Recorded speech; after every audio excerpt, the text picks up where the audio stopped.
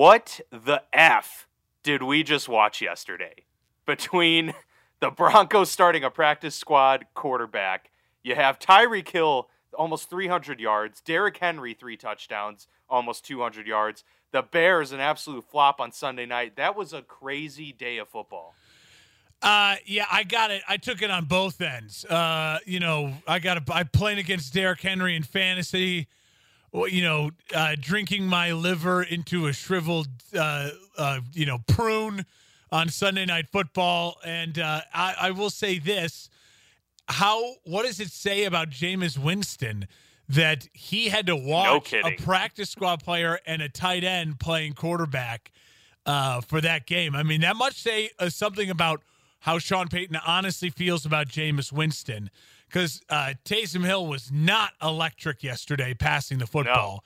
No. And but the Saints were like the best situation for them to go up against a practice squad wide receiver, so they really had nothing to lose in that situation. To me, yesterday was another reminder of we can sit there and pretty accurately predict at the end of the year what teams' records would be. I mean, we're both about like 75, 80% accurate about where we think with the playoff teams and where teams will be record-wise. As a whole, you can predict a season in the NFL fairly accurately, based on coaches, quarterbacks, and overall rosters. But week to week, it's a bleeping toss-up. I mean, it is just and you never know what's going to happen in the NFL. And as far as Derrick Henry goes, dude, it's Tractor Cedo season, man. This is the time of the year where people just do not want to tackle Derrick Henry, and I don't blame them. He's a John Deere tractor. I mean, the guy just is reliable and keeps on chugging along. I mean, my uncle's had the same John Deere tractor for like 40 years, and it's running beautifully. Derrick Henry is that huge. He's the biggest anomaly you could think of, because he's the prototypical type of guy you'd say, oh, he's going to last like 4 years, and then his body's just going to fall apart. But no, I mean, this guy, he's such a throwback. Incredible. I mean, he is such a throwback. He looks like what you'd think a running back needs to look like in the 80s. And I think just as defenses get smaller and quicker to battle the passing game, especially late in the year, he's insane. He's just insane. Yesterday was another great reminder. I think that the best way to say it is just you cannot predict. It's too hard to predict week to week what the NFL looks like, and we'll try to dive into it here and piece it together. Any given Sunday.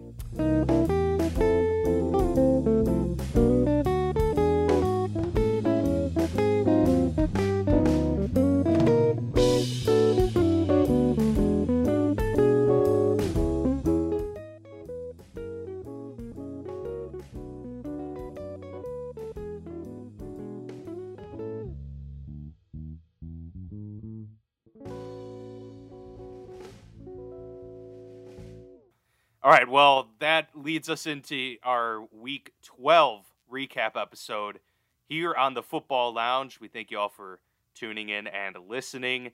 It was indeed a crazy day. I want to say that might have been the most wild Sunday and week of football that I think we may have seen this year, in terms of just so many wild things happening. Stat lines, storylines, wins and losses. Yeah, it was a weird all across weekend. The board. Like, I found myself wanting to watch pretty much every game. Like, I was intrigued by every game regardless of record. Like, even the Giants-Bengals I wanted to tune into just for the shock value of it. And, it was a very good game. But it was just that kind of day in the NFL. And so we'll get to our reactions very shortly. But first, Mark, as we have done this season, let's do an On This Day in football history. Another good one. We've had a string of some really impressive, fun ones to pour through. So on this day, November 30th, back in 1987, Mr. Bo Jackson put on a show for Monday Night Football, rushing for 221 yards, scoring 3 touchdowns in just his 5th NFL game for the Raiders as they beat the Seattle Seahawks 37-14. You might remember the epic highlight. This was the game where Bo Jackson ripped off a 91-yard touchdown, running himself into the tunnel, completely disappearing from the camera sight in that one. And I'm not 100% sure, but I think this might have also been the game where he ran over Brian Bosworth at the goal line, where there was that epic clash of two Titans. Who's great, who does a time. great job on the Dr. Pepper commercials. He sure does. He sure does. He has made himself, he's had actually like quite a career long acting career. Yeah. Yeah. So, a wild day on Monday Night Football for sure. There are so many highlights from Bo Jackson's career, It's but I his think you birthday, can find about 5 of them from that. Wait, today it's his birthday? It's Bo's birthday today, yeah. Oh, well, there you go. Happy birthday to Bo Jackson. Yeah. Incredible stuff. I wished him a happy birthday this morning on my radio show. Apparently, it's also Bill Walsh's birthday. Oh, I didn't see Bill Walsh. I know it was Bo's and Mark Twain's birthday, who would be 185. There you go. 185, man. Well, if only, when... I'm in the Quincy Hannibal market, and he's born and raised in Hannibal. Well, born just outside, raised in Hannibal. There you go. The only reason Hannibal has an economy is because of Mark Twain. So just don't cancel him, cancel culture, or else that poor little town goes away. I think they have a movie named after them too, but for a wildly different reason. Yeah, no affiliation with that. No affiliation. Yeah. All right, Mark. So wild. Oh yeah, go ahead. Last thing, the Hannibal, Missouri. Mark Twain's boyhood home and the birthplace and childhood home of the unsinkable Molly Brown. Tiny Hannibal, Missouri. 2 American icons. How is this possible? Well, you got to come visit. That's amazing. Clearly. Come visit. Clearly. That's Tourist Town, USA. America's hometown. Tourism site, if I've ever seen one. It is, yeah. All right, well, let's just get into some of the headlines. I mean, obviously the night ended on a sour note for Bears fans. Yeah, let's start with the Bears Packers. So, So first off, I think there's an indictment, and I tweeted this out. There is 2 paths now for the Bears, and I can break them down here now. I think there's some things before I get into the paths. I think there's some things, Dan, that were eye-opening to me as a fan and as a defender. I tweeted it out last night. I have been a diehard defender of Trubisky and Nagy and Pace, really, like this whole Bears organization since 2018 in that run. Last year, injuries and things just didn't go well, but they still ended up 8-8. And you say, hey, everyone's allowed to have, there's some up and down years. Still was a lot of positives and why I felt so good going into year 3. But we have to call a spade a spade. If your head coach and your GM sit there and practice and honestly thought over the past 5 weeks that Foles gave you a better chance to win than Trubisky, that's an indictment on them. Because as bad as the offense was last night, it was still way better than anything we've seen under the Foles era of football going against legitimate opponents. I mean, obviously, Foles, you take away his second half heroics to get the win in Atlanta, and then some beating up on some bad opponents early on. From what we've seen from Foles over the past 4 weeks, if you're honestly sitting there trying to tell me that Trubisky doesn't give you a better chance to win than Foles, then already I lose a lot of faith in my head coach and my GM and organization of the people running that organization. If you really thought that benching Trubisky was the best thing for you going forward. So there's that. The playbook was opened clearly. Like they had more options. Well, there's more with energy, Trubisky in more there. juice. There's more energy. For sure. Saw a tweet. And they ran better. They actually ran the football fairly well with David Montgomery. He had a decent day. I saw a tweet that was basically like having Foles is like having the old dog that limps but knows all, but just smarter, versus having Trubisky's like having the puppy that pees in your house. And I would honestly, you don't want either, but if you're going to choose one, at least the puppy has energy and juice. And there was energy and there was juice. And the Bears, a lot of that game was over by the end of the first quarter because the Bears defense didn't have it. And the Bears defense didn't get after Aaron Rodgers, and Aaron Rodgers picked them apart like Aaron Rodgers historically has done against the Bears in his career. I think I saw the stat. He's like 25-3 against the Bears now in his career, or 20 50 touchdowns, 10 interceptions too, and including the 1-0 in the playoffs. So obviously that's an indictment on the Bears organization as a whole. So that was my first big takeaway. If you're actually just talking game, that's the biggest takeaway for me. Now, when you talk long term, last night to me was a turning point. You lose 5 in a row. You started season 5-1. You make that decision with Trubisky. Things going into the toilet so quickly. I think here's the two paths for me, and we can debate this here now if you want. I think there's only two paths this Bears to go, and the first one is path one. There's some sort of inside agreement within Hallis Hall from the McCaskies and George McCaskey and then Pace and Nagy that our jobs are safe no matter what. We get a chance at another quarterback. That no matter what we do, in a weird way, losing is okay because it's going to position ourselves to get a Trey Lance, to maybe trade up for a Justin Fields, depending on where the draft order falls. Maybe it's the kid out of BYU. Maybe it's Mac Jones out of Alabama.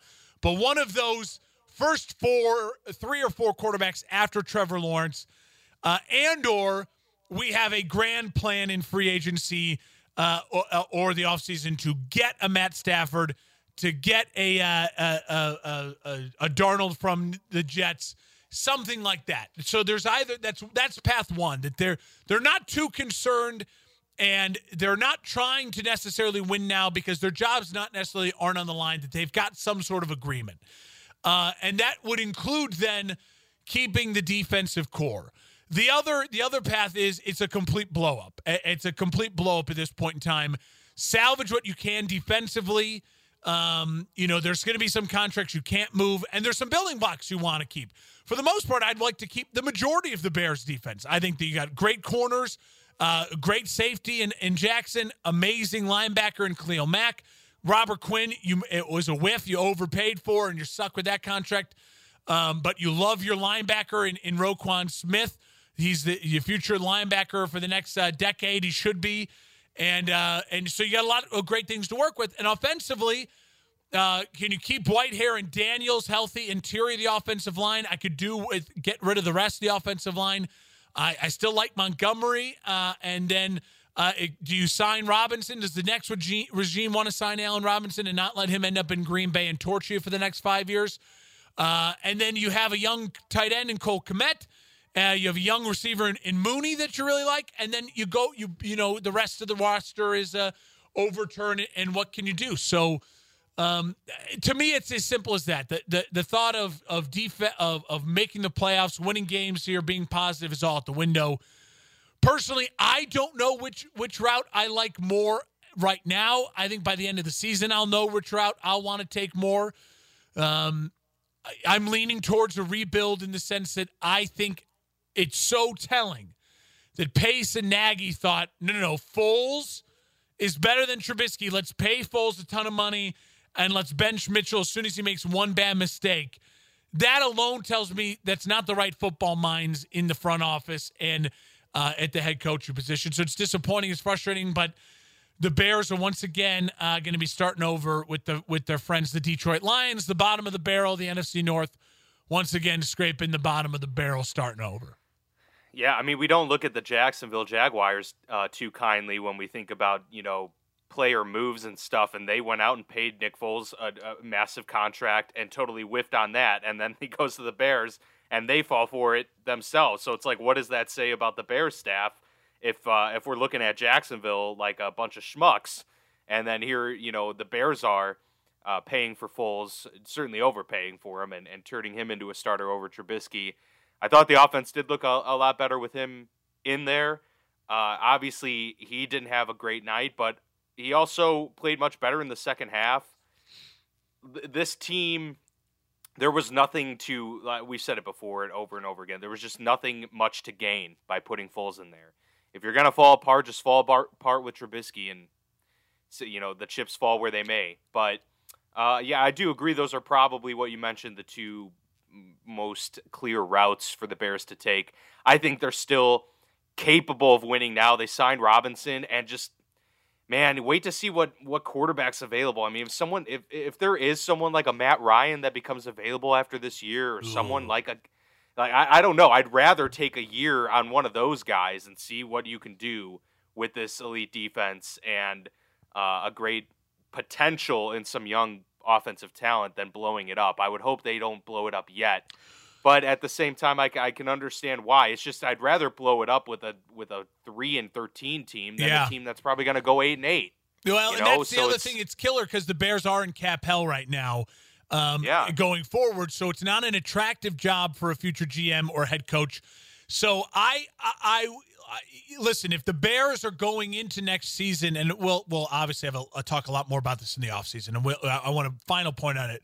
But I'll say this right now. If the Bears are going into next season with either one of the top 3 or 4 young rookie quarterbacks and or one of the top 2 or 3 available gets in the free agency market for quarterbacks or trade, meaning, and I'm very serious. These are kind of my limited 3 names of like Darnold, Stafford, or maybe maybe you can pry away Derek Carr or something like that. Those are the kind of 3 names that I would look. Maybe a Jimmy G. You could maybe sell me on a Jimmy G and Nagy and Pace. Then you know what? There is some excitement for me going into that year because it's a new quarterback. But if they're telling me that they're going to blow it all up and just start fresh, I won't be excited until I see who's the GM, who's the coach, and what they do at quarterback. And so it's a sad thing, but I guess I shouldn't be too shocked that the Bears are once again in just mediocrity and in a swamp of bullshit. Let's be honest. It's a very tough position to be in. I read somewhere, I don't know if this is 100% true, but it seemed to be from credible sources that the Bears are just the second team in NFL history to start 5-1 and then lose 5 straight. Yeah, I saw that today too. Yeah, that certainly says something. All right, well, moving on to some other headlines from throughout the week. And, Grace's parents are very, very fond of New Orleans. They visit all the time. It's one of their favorite cities, if not their favorite city in the entire state. And they requested that I speak more about the Saints. So this is for the Runkles right here. Okay. We'll talk about the Saints real quick. I mean, obviously, everyone expected them to beat the Denver Broncos. But, look, in the middle of the season, I felt a little uneasy about my early season prediction of having the Saints being in the Super Bowl. And now I feel a lot better about their standing right now. They're 9-2, and they have the clear go-ahead to get the 1 seed in the NFC, have that bye should the 7 playoff seeds currently stand. If they add the 8th, then the byes get thrown into flux there. But if they do end up getting to that point, which it seems they're on a great path to do so, we've seen this team win in multiple ways, and now they're doing it with a tight end at quarterback. And Alvin Kamara is obviously playing great football. He's one of the best, if not, top 3 running back in the NFL right now, especially this season.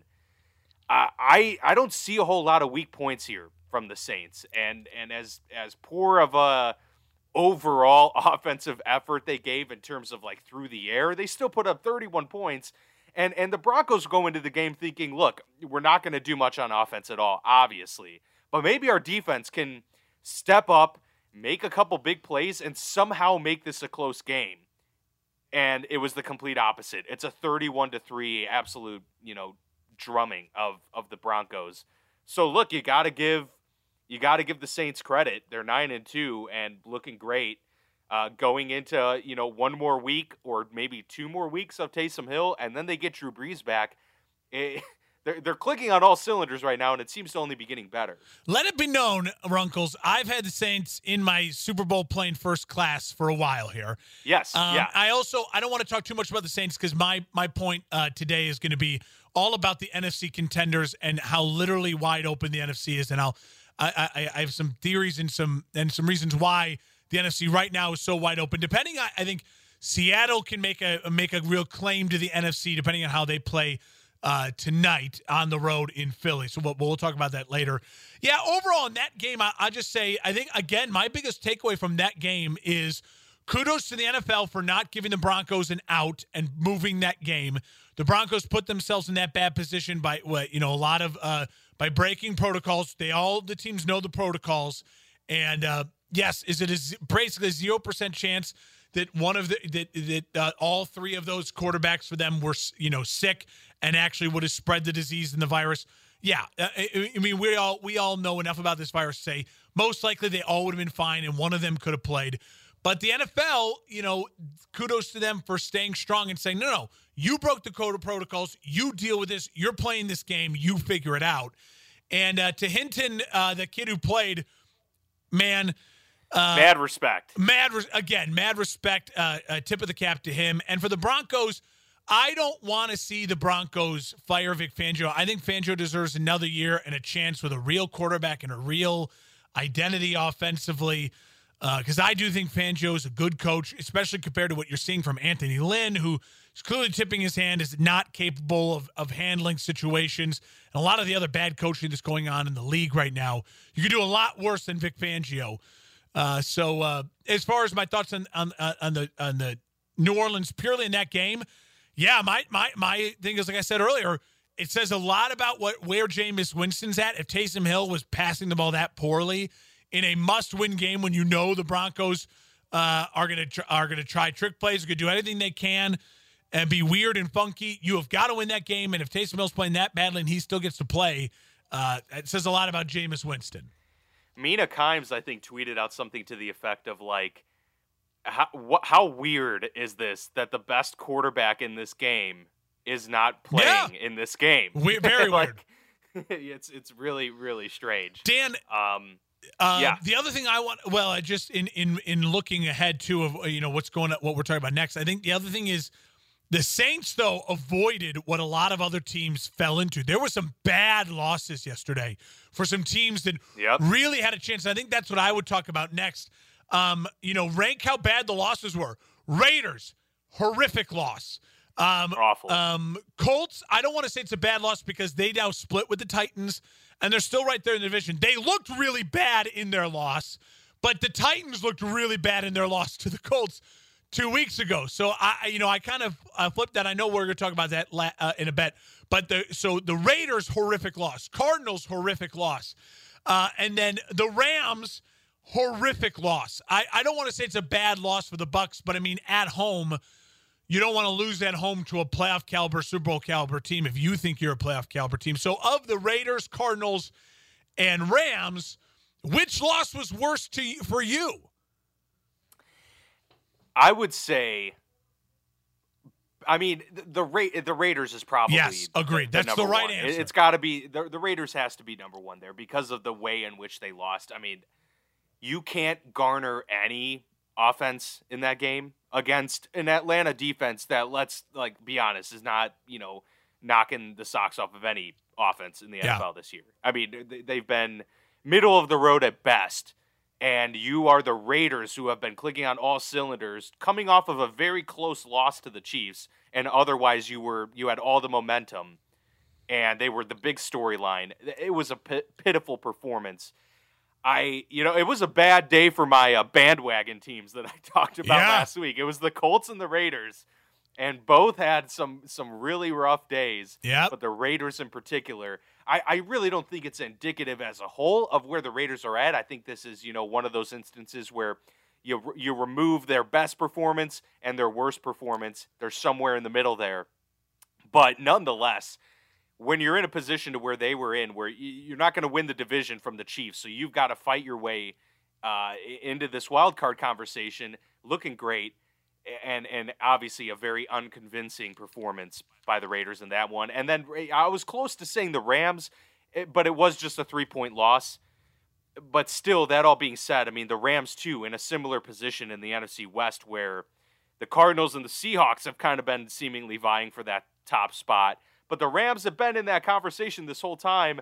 This was a prime opportunity against a divisional opponent that was without its starting quarterback, had been depleted from injuries all season long, at home, and man, just not, especially the first half, 3 points in the first half. I mean, terrible. Yeah, terrible. I'm going to talk about the Rams and Cardinals during my segment because obviously I'm focusing on the NFC playoff picture and the NFC as a whole and how wide open it is. So I do want to focus on the Raiders here, and I know you're going to talk about Atlanta and Raheem Morris. I mean, this is why, and I know you're going to talk about this, but this is why you if you think you got a guy in your staff that deserves a chance, Raheem Morris could be earning himself a job here. I mean, this guy, I really like what you've seen out of Atlanta here at the end of the year, and I think he's a big reason for it. I will say this about the Raiders. I was talking with a friend in my office today. He's one of our main sports guys, one of the legendary play-by-play guys here in the Tri-States. Been doing it for 40 years, and he's a diehard Chiefs fan. And obviously, he's hating on the Raiders, and he thinks very low of the Raiders. Obviously, as a diehard Chiefs fan. And I'll say this for the Raiders, you kind of I think touched on a little bit. For the next decade, you might get lucky and win your division once or twice over the next decade. And those once or twice will be because of an injury to the Chiefs or a real weird off year, or maybe the year after Andy Reid retires where the Chiefs are in a little bit of all right, how do we piece together the future going forward for Mahomes, right? You might get lucky winning your division once over the next decade. Twice would be insane. Anytime you put yourself in a position to make a playoff run, and you're going to be a wild card team, you have got to find a way to win games that we, as the quote unquote experts, say are easy W's for your schedule. To go in there and to put up just a total egg in Atlanta like that, that says a lot about John Gruden and his guys and where they're at mentally, because that's not a good place to be. Listen, I'm not trying to say the Raiders, neither of us I didn't have the Raiders in the playoffs at the beginning of the year. I don't know if you did. I don't think you did. No. So, again, they're playing above our expectations, but then as soon as you become on the map like that, I got to see a lot more from you. But I'm really out on the Raiders. I immediately kicked them out of business class as far as the Super Bowl plane goes. And I do want to mention the Super Bowl plane, as of right now, some changes. First class no longer includes Tampa, and Seattle is in first class because we're doing this before the Monday night game. Seattle losing to an abysmal Eagles team would certainly kick them out of first class. But, Dan, first class to me is whittled down. The only reason I have New Orleans in there still is because I still think by a hair on my chinny chin, they are the slight favorites in the NFC just because, and I'll talk the NFC here, just because of it looks like have home field advantage. But honestly, if you really were twisting my arm and said, no, Mark, you have to say which first class is teams that you think can win a Super Bowl right now, I honestly think it's Kansas City and Pittsburgh, and that's about it. I'll give New Orleans and Seattle in first class because I think one of them will represent the NFC as of this moment. And if you get a Super Bowl, then you have a chance to win a Super Bowl. But if you were like, Mark, you have to bet your home, your house, your livelihood. There is no one in the NFL I want to touch for win a Super Bowl right now besides Kansas City or Pittsburgh. As far as business class goes, Tennessee, a big bounce back win for them. I still think Tampa has a chance to get to a championship game. Green Bay, Buffalo, and Cleveland. I'll say Cleveland because they're really finding an identity. And I don't trust Baker Mayfield, but their identity is so strong in Cleveland. I think Buffalo's ceiling is higher than Cleveland's. And I would even argue that maybe Baltimore and the Rams' ceiling is higher than Cleveland. But right now, they're so much on shaky ground, and Cleveland has such an identity. I will give Cleveland business class, but it's a weird. As far as I've never been this uncertain about playoff teams in my life right now, Dan. It's really strange, and that's had to do with something we've kind of mentioned throughout the years. There's like several teams that are just super confusing to figure out. I mean, the Browns have been one of them because you like to think that their floor is fairly high. It's just that their ceiling is capped. But then they have, a couple games where they get absolutely destroyed. And then it's like, well, okay, I guess back to the drawing board with that one.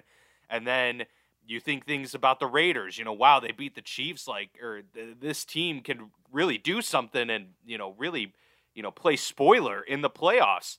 And then they get absolutely destroyed by an Atlanta team that, granted, has improved greatly, but was nowhere near, the top teams in the league. So it's been very confusing. The Colts, too, they're probably the most confusing team for me. I can't figure out what to do with the Colts. I jumped on their bandwagon last week, and I still think they're a great team, and they're going to be a playoff team. Yeah, I think pretty strongly about that. But it's just like, man, what do you make of Phillip Rivers in that offense? It's really hard to kind of parse your way through what their identity is and how they can win week in and week out because their defense puts up great performances, but then I was sure Derrick Henry's massive breakout game of the season was not going to come against the Colts. It's weird. And of course it does.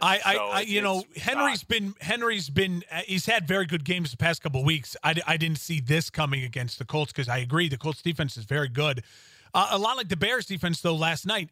Sometimes really good defenses, they just don't have it. And it's a time where like sometimes really good offenses are just out of sync. It happens. And it happened at a bad moment for them in a really critical game, just like it happened for the Bears at a bad moment in a really critical game. I think the Colts, the thing that why I don't have them in business class anymore, I don't see Phillip Rivers winning 2 playoff games to get to a conference final. And in order to be in business class for me, you got to be in a conference final. I can see Tennessee doing it. They did it last year. At this moment right now, I don't see Indy doing that. Dan, my final thoughts before we move on, obviously to our what if segments, our main segments, and of course our bold strategy, which is coming up next. Can I just go back to Thanksgiving Day really quick and oh yeah, absolutely. Washington getting a win over the Cowboys. I didn't see that coming. I had the Cowboys building momentum off their big win. Officially now, I think the Cowboys, I'm done with the Cowboys. I think I don't think they win the NFC East. At this point in time, Washington, Philly, and the Giants, I feel all have a better spot, a better chance. And we're going to talk about a lot of that coming up here. And then for the Lions, kudos for the Lions for making the tough decision, but the right decision. Matt Patricia did not deserve to finish out the full year. You have to figure out now if it's Patricia, why Stafford has been struggling even, or do you have to blow up this whole thing? So they're getting to the bottom of it. Kudos to them for doing that. And then for the Texans, man, oh man, are they starting to really put some things together, and Watson playing well. And that win over New England looks even better now because of New England's win over Arizona. And for New England, that loss to the Texans doesn't look as bad in a weird way. It just is, if you're a New England fan saying the New England's trying to get to the playoffs, that really kills them, that Texans loss now. So that kind of mishmash of the middle of the AFC, the Texans job is becoming more and more appealing. And if I'm Eric Bieniemy, I know I don't want to be battling my Patrick Mahomes. If you could get to the NFC and take an NFC job, I might. But man, does Watson, that's an appealing job because of that kid right there is so special. There's so much to work with. And they have good offensive talent in Will Fuller, and they've got, plenty of talent on the team. You get J.J. Watt, 3-time defensive player of the year. So there are things to be excited about with that team. So, yes, it will be a really nice job. To your point about the NFC East, I think it's just going to be back and forth for the rest of the year. It's going to come down to the final 2 weeks, and, one team's just going to pull ahead in the final game. I mean, that's just how it's going to play out. We've had that division switch leaders seemingly every week for the past couple months. So it's just going to be interesting to see how all of this unfolds, but I'm looking forward to it. All right, as we get ready to move towards our main features and our headlines, let's start with our bold strategy, Cotton, moment of the week. And, I mean, it has to be the Denver Broncos quarterback situation. Of course, they ended up starting practice squad wide receiver Kendall Hinton, who had never taken an NFL snap. He was their starting quarterback, 1 completed pass, 13 yards on the day as they mustered just 3 points. Obviously, really, really tough situation for him going into this one. Mad respect for him to be able to pull this off. He was a quarterback in college at Wake Forest, so I guess they felt, that this was their best chance of what they had. But before deciding on going with their practice squad wide receiver, they actually petitioned the NFL to let them start one of 2 of their assistant coaches, Justin Rescatti or Rob Calabrese, who had been college quarterbacks in their time as well. Mark, they were going to put a coach in at quarterback. This is where things got to in 2020, the year of our Lord, week 12 of the NFL season. I don't even know what to say. It's a bold strategy because those poor people their lives are at risk. It's bold. It's bold to put those coaches' lives at risk. Imagine that phone call, like that coach being like, "Wait, oh hey man, listen, you got to suit up today. It's just gonna happen." In defense of them asking for it, I don't blame them asking, because all bets are off when they have no idea what they're going to do. You know what I mean? And you're down to your only guy to play quarterback is your wide receiver on your practice squad, who was a redshirt. The last time he played was a redshirt sophomore at Wake Forest before transferring over to wide receiver. I don't know what else to say besides the fact that I give them credit for trying to get all options. I will say, though, the boldness it's insane. And it's one of these moments where I do want us to savor it in a weird way. 2020 and this COVID pandemic it's horrific, and the lives lost and the death toll, and there's a lot that we need to remember and learn and grow from. But if you can try to find the little nuggets of funny, ridiculousness, or weird, a lot of them are happening in sports. When you get the Masters on NFL weekends, and you get the Denver Broncos legitimately trying to get a coach to play quarterback, it's one of those you just kind of laugh and you say, I don't think we'll ever see this again in our lifetimes as football fans. I actually have a theory about this. I think my guess is they put that request into the NFL to make a clear statement to the league at how depleted they were and how serious this situation was, to hopefully get the league to let them push the game back. That's my thought on why they did this, to be like, look at what you're making us do. We're going to have to start a coach at quarterback. Now, obviously with that strategy, they certainly were fully anticipating the league to say no. But hey, what if the league said yes? And then you're like, oh shoot, we were actually just kidding about that. But all right, well, coach, get out there. Good luck. Good luck. It's a crazy situation, crazy times indeed. All right. Now it's time for our headlines of the week as we get ready for Week 13 of the NFL season. Mark, I know you've got a lot of thoughts, as you alluded to, about the NFC picture here, with things really being difficult to foresee as we go down the stretch over the final weeks of the NFL season. So I'll let you take it away to start with your Hespin headline. Dan, my headline is simply this: the NFC is wide open. And I can make a case, as I'm going through in our scenarios here, for any NFC team in the playoff hunt or in the playoffs right now to win the NFC, and for any one of them to also get blown out in their first game. And it's just a crazy thing. I mean, even last year, we think about how there wasn't a ton of depth in the NFC, but you knew it's like, okay, well, Packers and Niners. You know what I mean? Like, you could pencil some things in.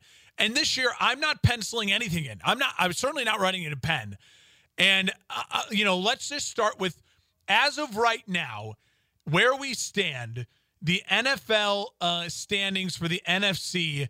If you look up the playoffs right now, before the Eagles play the Seahawks tonight, New Orleans 1 seed 9-2, Green Bay 2 seed 8-3, Seattle 7-3 at the 3 seed, the Giants 4-7 at the 4 seed, and then your 3 wildcard teams is the Rams at 5th seed, because they have the tiebreaker over Tampa, and they're at 7-4 versus 7-5, and then Arizona at 6-5. Now, I do not want to include Chicago, Minnesota, or San Francisco, because I don't think any of them will make the playoffs, and if they do, they'll squeak in, as maybe Arizona falls off the map and maybe Minnesota squeaks in or Chicago squeaks in, but it's just not really relevant. But what I would talk about here, Dan, for these other 4 teams, 5 teams, New Orleans, Green Bay, Seattle, Rams, Tampa. I think they're the 5 that I feel very confident will make the playoffs, and the 5 that you could say, all right, exclude whoever wins the NFC East and exclude whoever becomes in that last wild card spot, your 5 teams. Every single one of them I could see getting blown out by the other, and every single one of them I could see, well, you know what, they could be the one that makes the NFC Championship game or a Super Bowl run. It's very wide open. I'll say this about all of them. Let me kind of quickly bullet why I like and why I dislike. First off, New Orleans, the one team you'd say, no, Mark, come on. They're going to be the NFC team in the championship game representing the Super Bowl. I've seen this story with New Orleans every year the past 3 years, and literally saw this story last year when Drew Brees broke his thumb, missed 5 games, and they went on a winning streak with Teddy Bridgewater. We're seeing it again now. And what happened when they got to the playoffs? Massive disappointment and underperformance by the offense and losing at a home playoff game. And so I'm sorry if I feel zero confidence with New Orleans right now. And I don't feel confidence with New Orleans. I would argue that New Orleans has the best chance to make the Super Bowl in the NFC, and also I feel the least confident about because I've seen the story. So, I mean, that alone says goes to show what you feel about New Orleans. Green Bay, we talked about them. When they play a physical football team on the road, and it looks like they're going to probably have to go on the road, I just don't trust them. They've blown out. I could see a physical defense like the Rams beating up a Green Bay. We've seen a physical defense like Tampa beat up Green Bay. I see Green Bay's offense struggling against us to score enough points to get up with Seattle, and Seattle, the points they can score. And conversely, for Seattle, their defense can let anyone score. As of right now, they seem to be tightening it up a little bit. Excited to watch them tonight. But we also know that Seattle, offensively, they're a little just too Russell Wilson dependent. So that is a huge worry. And as far as the Rams go, the Rams, I have a little more confidence in because their blowout loss, or their bad loss, to the Niners was a divisional loss. So I can say, all right, well, divisional losses, you throw out a lot of divisional games because you all know each other really, really well. But it does say something to me that the Rams cannot get out of their own way against the people in their own division. Why aren't we trashing Sean McVay right now for being 0-4 against Kyle Shanahan in the past 4 games? Why are we not? And I think a lot of it's just like, oh, well, it's division. We make excuses, so we don't really dive too hard in on the Rams. But the other part is I still feel really good about the Rams because they have great pieces on defense. And when Jared Goff rolls and their offense has time and clicks, their offense is very good. So the NFC is confusing. It makes my brain hurt. I think all the teams are very capable of winning and losing. I think Seattle and what they do tonight, I don't want to give away my picks and what I think, but I think it's going to be very telling for where they fall in the hierarchy. The reason my first class in my Super Bowl plane only contains New Orleans and Seattle right now is because if I had to force a gun to my head, you got to bet the house. I like that New Orleans will have home field, and I don't like Green Bay at New Orleans. I don't like that matchup for Green Bay. I don't like the Rams at New Orleans. I don't like Tampa at New Orleans. As far as the Seattle goes, why I like Seattle, I'll keep them in first class, purely because I think their defense is starting to play better. It seems like they now have a fast track to win their division, possibly get a 2 seed, so host some playoff games. And also, they have the second best quarterback in the NFL. So that's where I'm at in the NFC. I think it's a total cluster. I am not going to be betting NFC playoff games very much, I think, as far as money lines and who I feel confident winning. I still think the AFC playoff picture is much easier to figure out, and I still think that Kansas City and Pittsburgh, whoever of those teams makes the Super Bowl, should feel very confident against whoever they get to play in the NFC. The depth in the NFC, there's a lot. I think there's a lot of quality, but I don't think there's a lot of blow me away guarantee Super Bowl. I do not think the NFC is going to win the Super Bowl this year, barring COVID and crazy injuries from Pittsburgh and Kansas City. It's a mess right now, Dan, and you can convince me any given day who is and who is not the class of the NFC. Right now, my gut says New Orleans and Seattle because New Orleans, it looks like, will have home field, and Seattle is the second best quarterback in the league. And I know that's not a lot of great evidence for either of those sides, but that's just where I'm at right now. Yeah, a point well taken. I mean, especially if they end up going with an 8 seed, should they have to cancel games over the next several weeks, it's going to be even more confusing to figure out, because there are teams all the way down to, I mean, heck, even the Falcons at 4-7. Like, there's teams all the way down there that could make a push for that 8 seed. Yeah, because through 5 through 7 in the NFC, you're very well going to have one, maybe two wild card teams that are 9-7. Well, and if you give Aaron Rodgers or Russell Wilson a bye doing that as well, I like them both a lot more than the Saints.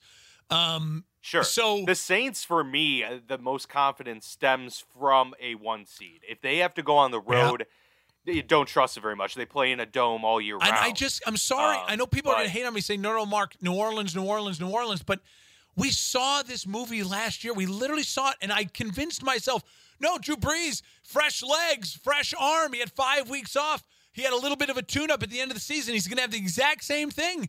And they laid a total egg in the playoffs like they've done the past couple years.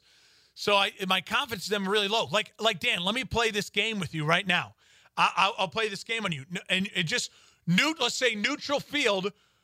Do you think, neutral field right now, do you think Tampa Bay could beat the Rams? Yes. Do you think the Rams could beat Tampa Bay in a neutral field? Yes. Yeah. Do you think Seattle... Yes. Do you think Seattle could beat the Rams neutral field? Yep. Do you think the Rams could beat Seattle neutral field? Yeah, sure do. Do you think Tampa Bay could beat Seattle neutral field? Yes. Do you think Seattle could beat Tampa Bay neutral field? You know, that one's actually tough, but yes. It's the same thing. Yes. Do you think New Orleans could beat Seattle neutral field? Yeah. Do you think Seattle could beat New Orleans neutral field? Yes. It's you can convince yourself either, but when you do it in the AFC, you go neutral field, Tennessee, Kansas City. No. Do you think neutral field, Tennessee, Pittsburgh? Nah, not really. Do you think neutral field, Tennessee, Kansas City, or Cleveland? Even, Cleveland. You know what I mean? You start doing it with these other teams. Seeding beyond New Orleans getting the 1 seed, I don't think it's going to matter much. I think it's going to be a lot about you can convince me of who's playing hot at that moment. It's very wide open, the NFC, and it's annoying because we want answers, and hopefully the NFC will bring us more clarity over the next couple weeks. For sure. This argument for me started with how absolutely annoyed I was that the Rams lost. I was ready. I'm serious. Yeah. I was ready to anoint like the Rams. Let's get on the Rams bandwagon. But losing at home to a Jimmy G-less Niners team, man, Sean McVay, you have got to figure out your buddy Kyle Shanahan, because that is going to be killer for you to make deep playoff runs, because you're not going to get bye weeks. You're not going to win divisions if you can't beat the Niners consistently. If Kyle Shanahan's going to be the thorn in his side for the next decade, that's going to be like the new, major rivalry that we need to pay attention to, because they could play spoiler real quick for each other, but right now it's all 49ers that have the edge in that, for sure. All right, Mark, well, going from talking about playoff teams and the upper echelon of teams, I'm going to go the other direction, and we're going to just talk about all the, just the crap at the bottom right now. Oh, yeah. And this focuses for me on interim coaches, and why I think that teams like the Jets, the Jaguars, Chargers need to move on now and do it before the season ends, because to me there is nothing left to gain by keeping your head coach in this position when the writing couldn't be clearer that the teams are going to move in a different direction next year. I'll say maybe the Chargers would be that one team that might end up keeping Anthony Lynn next season. And they shouldn't. And they probably shouldn't. Especially, my goodness, what was that at the end of the game? You got 40 seconds left. You get a huge play down to the goal line, and you're like, oh, we're going to run the football here with no timeouts. I mean, they gave up entirely. Obviously, it was a very long shot for them to score, get an onside kick, score again. But give yourselves a chance. That was just terrible. That was an awful decision. But I digress. My point here all stems from the fact that while the history of interim coaches is not a favorable one, there are anomalies that have turned out to be great. And this kind of, the motivation for this came out of that Falcons win, because I was so impressed with how the Falcons took down a Raiders team that had every reason to come out firing after a close loss to the Chiefs that probably, deeply upset them. Gruden seemed really pissed off after that game. This was a team, obviously a divisional opponent that they had the better of earlier in the year. They were on a hot streak. It ended, and then for them to come back with a chance against the Falcons, who, by all intents and purposes, are not playoff bound, that was super impressive for the Falcons to pull that one off. Raheem Morris has shown that he can take a team that really has nothing left in them and elevate them to a point where he adds some of that extra juice, adds some of that extra motivation to propel them to a winning record. They are 4-2 during his stint here as the interim coach. They were 0-5 before with Dan Quinn when they decided to move off of their head coach.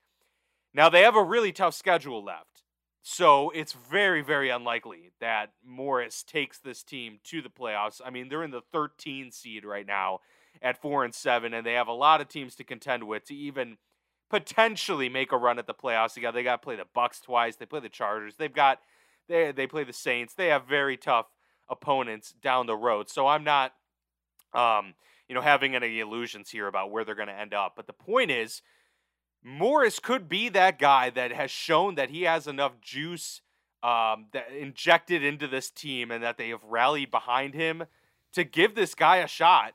And if it's not with Atlanta, perhaps some other teams are looking. And the point of this all is none of this would have happened if the Atlanta Falcons said, you know what, we're just going to ride it out with Dan Quinn. We'll figure it out at the end of the season, and we'll get things done there. None of this would have happened. And that's why teams like the Jets, who have nothing to gain by keeping Adam Gase in at this point, there is just nothing there. Move off. See if, some random assistant coach on your team can rally a group. Can he rally them to 3 wins this year and show something? And it's not just on the stat sheet. It's what you as in front office see day in and day out about how this team responds to him in practice, responds to him, going on, road stretches or what have you. There is something to be learned by just throwing an interim coach into the mix and seeing what happens. More often than not, it's not going to be a coach that you stick with, but you're not sticking with the guy you have right now, so there truly is nothing to lose. The Jaguars fired their GM, David Caldwell, for good reason. He had built, a good defensive structure for that 2017-18 runs that they had there, but then he also was the guy that failed to sign any of them and traded them away, failed to sign Allen Robinson. There were a lot of terrible moves. They missed on quarterback routinely. So it made sense. They're moving off of him. But then they keep Doug Marrone there. And I'm like, you guys are 1-10. Doug Marrone is almost surely not going to be the head coach of this team next year. So have an interim come in and see what happens. And finally with the Chargers, it's the same reason. Maybe someone injects some life into this Chargers team that has looked great at times, has been competitive, but once again, they're the same old Chargers when they can't win a close game. They just can't pull it out at the end of the day. They always end up losing in the fourth quarter, and then some of those boneheaded moves at the end of the game like we saw yesterday, they just make you scratch your head and go, what are we doing? Detroit moved on, Atlanta moved on, Houston moved on, and I think they'll be better off for it. And before I lend this to a discussion, Rick Gosselin had an article in Sports Illustrated in 2018 where he kind of detailed all the research about interim coaches, saying that since 1960, there have been 97 interim head coaches. Now, mind you, this was in 2018, so the numbers have changed a little bit, but the whole premise still remains. Only 16 of those 97 had winning records during their stint as interims, and only 2 wound up to go to the playoffs. So, like I said before, you're not going to blow the lid off of anything here by having an interim head coach likely come into the mix. But it is possible, and there have been those anomalies, like Don Coryell, who, while he had a head coaching gigs before, resurrected his career as Air Coryell with the 78 Chargers and Dan Fouts. Marty Schottenheimer. He had a great run after being an interim head coach. Marv Levy resurrected his career with the Buffalo Bills as an interim coach. Jeff Fisher, although we can certainly debate about his effectiveness as a head coach, guy went to Super Bowl. He had some great seasons there with the Titans and the Oilers. Jason Garrett and then Doug Marrone, as we just mentioned, were all interim head coaches that ended up getting head coaching gigs. So the point is, it can happen.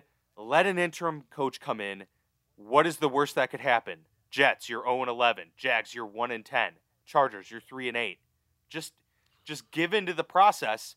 And also, an added bonus is you get extra time to now start, having actual discussions with potential candidates and actually fielding some sort of potential prospects instead of having things up in the air, especially with the Chargers. We don't know right now. I mean, if you're the Jags and Jets, people know that job is going to be available, so they know maybe I'm going to be a candidate or not. But if you're the Chargers, make your decision and let us know now. I just think it's the better route for these teams to take at this point. Yeah, I love what you're saying there. I think for me, one of the things that I wanted your thoughts on this, it popped into my head as you were talking, is maybe another point to it as well. It creates clarity. It creates that sense of, hey, as an organization, the owners decided we're moving on. Like, the decision has been made. So now it puts on everyone on high alert. You sing it in Atlanta. Guys are now realizing, oh, bleep, we are now legitimately playing for our jobs.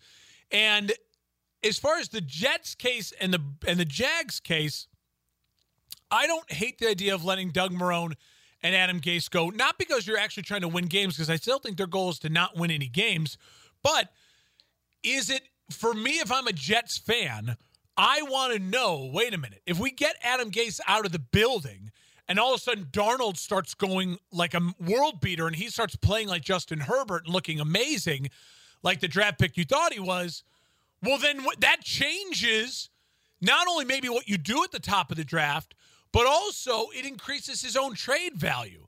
So you want to get the most out of the players at this point in time. If you know you're done with your coach and your GM, what's your goal as an organization?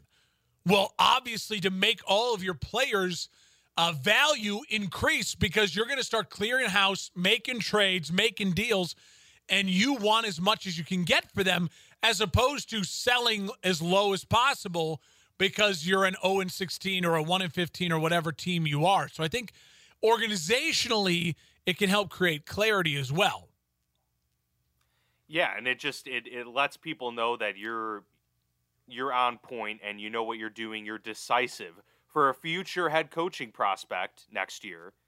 You want to be able to show them, look, I'm able to make the decisions and stick with them and deal with the results, instead of having to push things off. I think it says a lot about an organization that's willing to admit their mistakes and move off sooner rather than later. And that goes with quarterbacks, but primarily also head coaches in this league. As we get ready to close out the show here, Mark, we'll go to our what if segment, and this brings up a big question of a game that we've talked about with the Atlanta Falcons beating the Las Vegas Raiders. What if the Raiders have an absolute falling apart? What does this do for the Derek Carr situation, John Gruden, the Raiders as an organization? Because this sort of seemed to be the year where things were going to come together, and then if it just unravels just as quickly, what are the prospects of the Raiders moving forward? It seems like a really tough situation for them to be in right now, albeit just after one game. Well, they're on a 2-game losing streak, mind you. Even though they played well against the Chiefs, they still lost that game. For me, the Raiders, I think it's really important for the Raiders to know what they are, and it's really important for the Raiders to start making decisions toward their future in that regard. The Raiders for the next decade, as I said, will be lucky if they win the division once or twice. Like twice would be incredible because you're in the division with Patrick Mahomes, and now you're in a division with Justin Herbert, who I think a lot of people would argue, if you're not necessarily as of right now, this day, best quarterbacks in the league, but if you're saying I get one guy for the next 10 years, I don't think you could find 5 guys that I'd like for the next 10 years more than Justin Herbert. I mean, this kid looks like he is completely the real deal. So if you're going to be a wild card team, you need to start figuring out, okay, in my opinion, if I'm building a team that knows it's most likely going to be a wild card team over the next 10 years, then you need to build a team that is explosive on both sides of the football. Maybe not consistent, but explosive, right? To where you can go toe-to-toe offensively. And that's why that Atlanta loss is so mind-numbing, because they have pieces that are explosive pieces. With Ruggs the third or whatever, the kid from Alabama, Jacobs, Waller. 3 amazing pieces to keep building around, and also wide receivers. I like Aguilar. Aguilar has turned into a deep threat for them. So then it falls on Hunter Renfrow is a reliable. So then slot it target. falls on Derek Carr, and then you the wheels start turning. Okay, do we need to move off of Derek Carr? Does this decision happen? I think these next couple games are big. If Derek Carr can play consistent and play big and get them to the playoffs, I think he keeps his job for another couple years. But if you're a Raiders fan, is that what you want? Or do you want to go and find the Justin Herbert or the Mahomes competitor? Because they're in a tough spot. I mean, I know as a Bears fan, when you have a generational quarterback in your division, which means basically you're going to get lucky if you win your division once every 5 years, then you need to build a team that knows that can win wild card playoff games, road playoff games. And in order to do that, you need to be as explosive on both sides of the ball as possible. Maybe not consistent, but explosive, meaning turnovers, create them, and big play touchdowns, make them happen regularly. And I just don't know if Derek Carr is the quarterback for that type of offense to play that type of way. I think he's a really good quarterback, and I agree they're in an extremely difficult situation and a tough spot because they're in that middle ground where they're not in a full rebuild, but they're also not like win now ready either. So they're in that spot where their defense is pretty young, and they've gotten some new pieces over the last couple years. I mean, they added a ton of rookies to the lineup this year in the draft. And on the other side of the ball, you have a veteran who's not old at quarterback, but also isn't, a sensational up-and-coming talent. He is what he is. And then you've got, pieces like Jacobs and the other weapons that you mentioned in Waller and such. So it's really tough to figure them out and figure out where they go, because if they don't make the playoffs this year, after the surge that they saw in the middle of the season, then it becomes, well, yeah, do you try and move off Derek Carr to get maybe a couple more pieces? But then at that point, you're committing to an actual full-on rebuild until you can find that next quarterback. And are you going to be able to find that next quarterback in the next draft when you're not going to have a high enough pick? Are you going to move Derek Carr to get those picks? And is a team willing to go for Derek Carr when he's not young enough necessarily to be a guy for the next 10 years?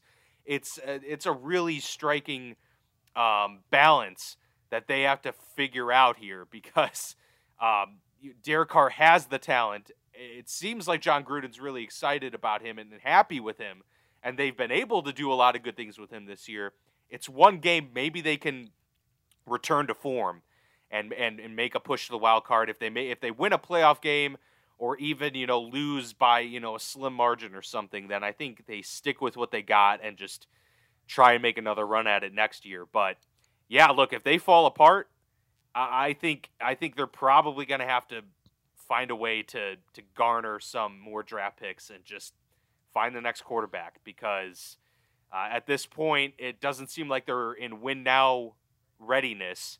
And so it's going to take a few years for this defense to come to full form.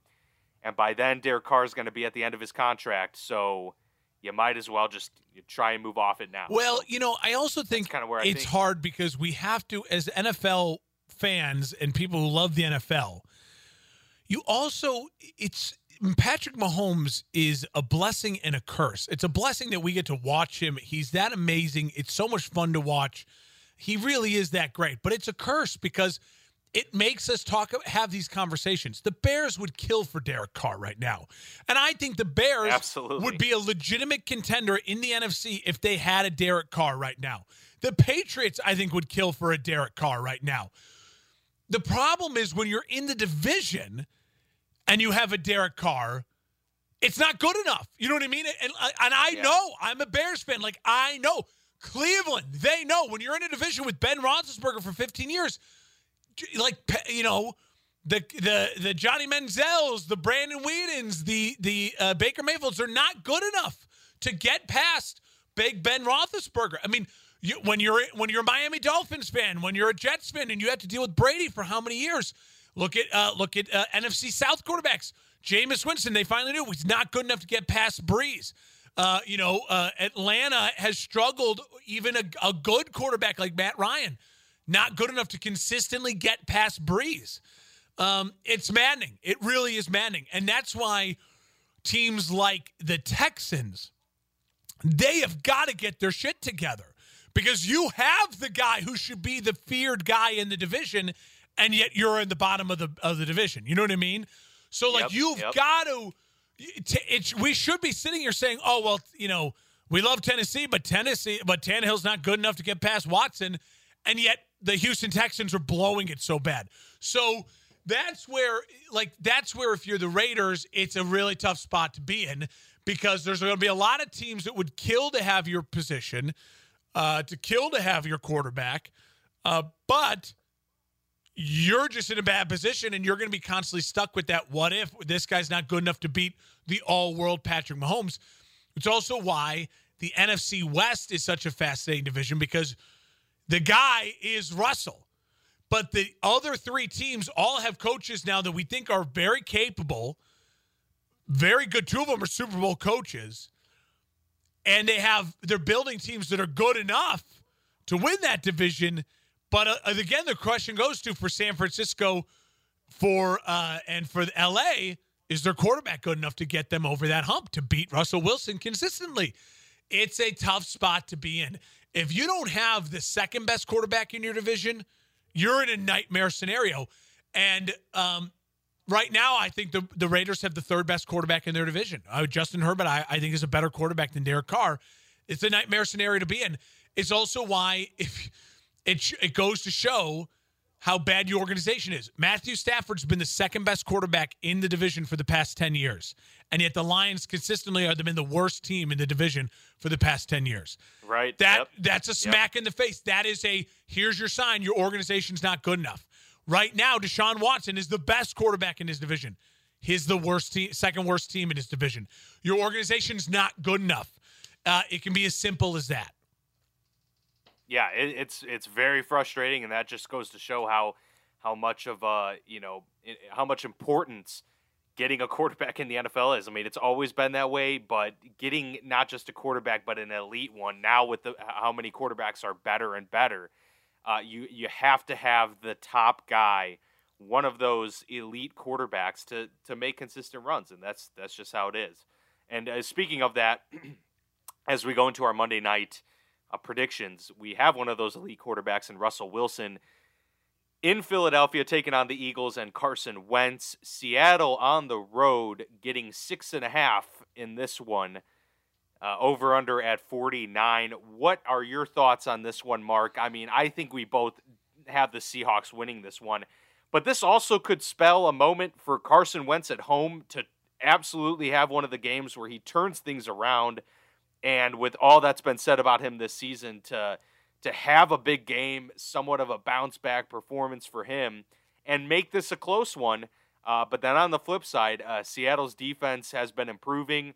they have a chance to really, pound this one home as well and have a convincing win to keep a stranglehold in the NFC West. So you'd argue, if you're both sides of the football, right? If you're the Seattle defense, you say, hey, this is a get-right game for us to keep growing, right?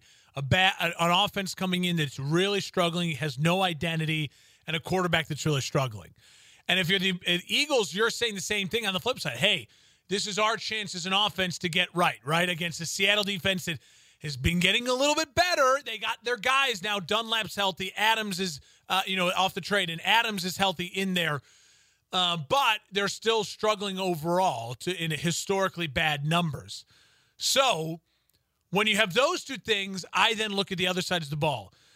And the flip side of it is the Seattle offense is really clicking right now against a defense in Philly that I think has some really good personnel and some really solid players and a great foundation. But a lot like the Bears defense, you wonder why sometimes they can really struggle. It's like, well, when they're getting nothing from their offense and they're constantly on the field, it tires them out and it's tougher to play defense in the NFL. I also will say this. I'm sick and tired of betting on the Eagles and thinking this is the Eagles' get-right game and then being embarrassed. So for the time being, I will not be picking the Eagles. Now, I hate that because I also feel like, there's that flip side. Then it's going to be like, oh, because Mark's not picking the Eagles now, the Eagles are going to show up and have a really good game, and it's going to bite him in the ass twice. You know what I mean? He's going to bet on the Eagles, they lose, not bet on the Eagles, and they win. Stay away from it. I'll go as simple as this.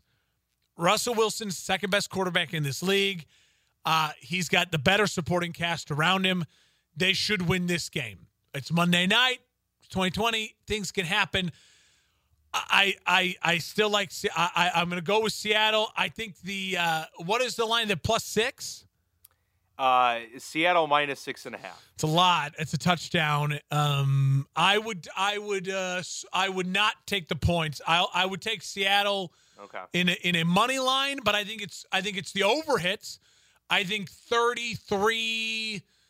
No, I'll go 33-27.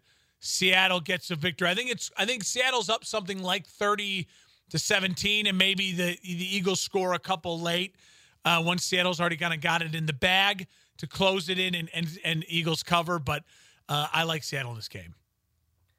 I like Seattle in this game, too, and I like them to cover. I think Seattle will be able to sustain long enough drives to really keep Carson Wentz from being able to work any of his magic on the field consistently enough. And I think the Seahawks defense will continue their improved trajectory to win this game, especially when they've got, some of these other teams breathing down their neck now. They got benefits from the Rams losing and the Cardinals losing, so that helps. And the Eagles, even if they lose, are still very much in contention for the division. So that all being said, I think Seahawks win 30-20. And before we depart here, I know we already gave our predictions on Thanksgiving, but obviously the Steelers-Ravens game has been moved twice now, from Thanksgiving to Sunday, from Sunday to Tuesday. And could be canceled. Latest I've checked. Schefter tweeted today that the cancellation is looking more and more likely. Yes, yeah. So this is very confusing. Oh, I think we just have an update on this one, and it looks like the Ravens-Steelers game has now been pushed back to Wednesday, per Adam Schefter. And so what are they going to do with that Ravens-Cowboys game? So the Ravens-Cowboys game, he has not said anything about that. Because that was scheduled for next. What was that scheduled for? Yeah, all right. They moved it to Sunday. They moved that game to Monday, actually. To Monday. They moved the Ravens. The Ravens game, I believe, was moved to Monday. So they were going to play Tuesday, game, Monday. And so now the Ravens, they're going to try and play Wednesday, Monday, or they're going to move that, probably move that other Ravens game then to Tuesday. So you go like Wednesday, Tuesday. Correct. So I bet we'll have Ravens-Cowboys Tuesday night next week. That likely will happen, and Pittsburgh and Washington were supposed to go on Sunday. But they'll probably That's be moved to a Monday. Be moved to Monday or Tuesday. Monday or Tuesday is a double. This is just crazy, man. The Steelers have really kind of been shafted. They have this year. They had to take an early bye week in week 4 because of the Titans situation. A benefit for the Steelers right now is they have almost gained that time back. I know they're not necessarily getting their vacation and to chill like you would in a normal bye week, but as far as getting healthy and getting bodies rested, this is good for them.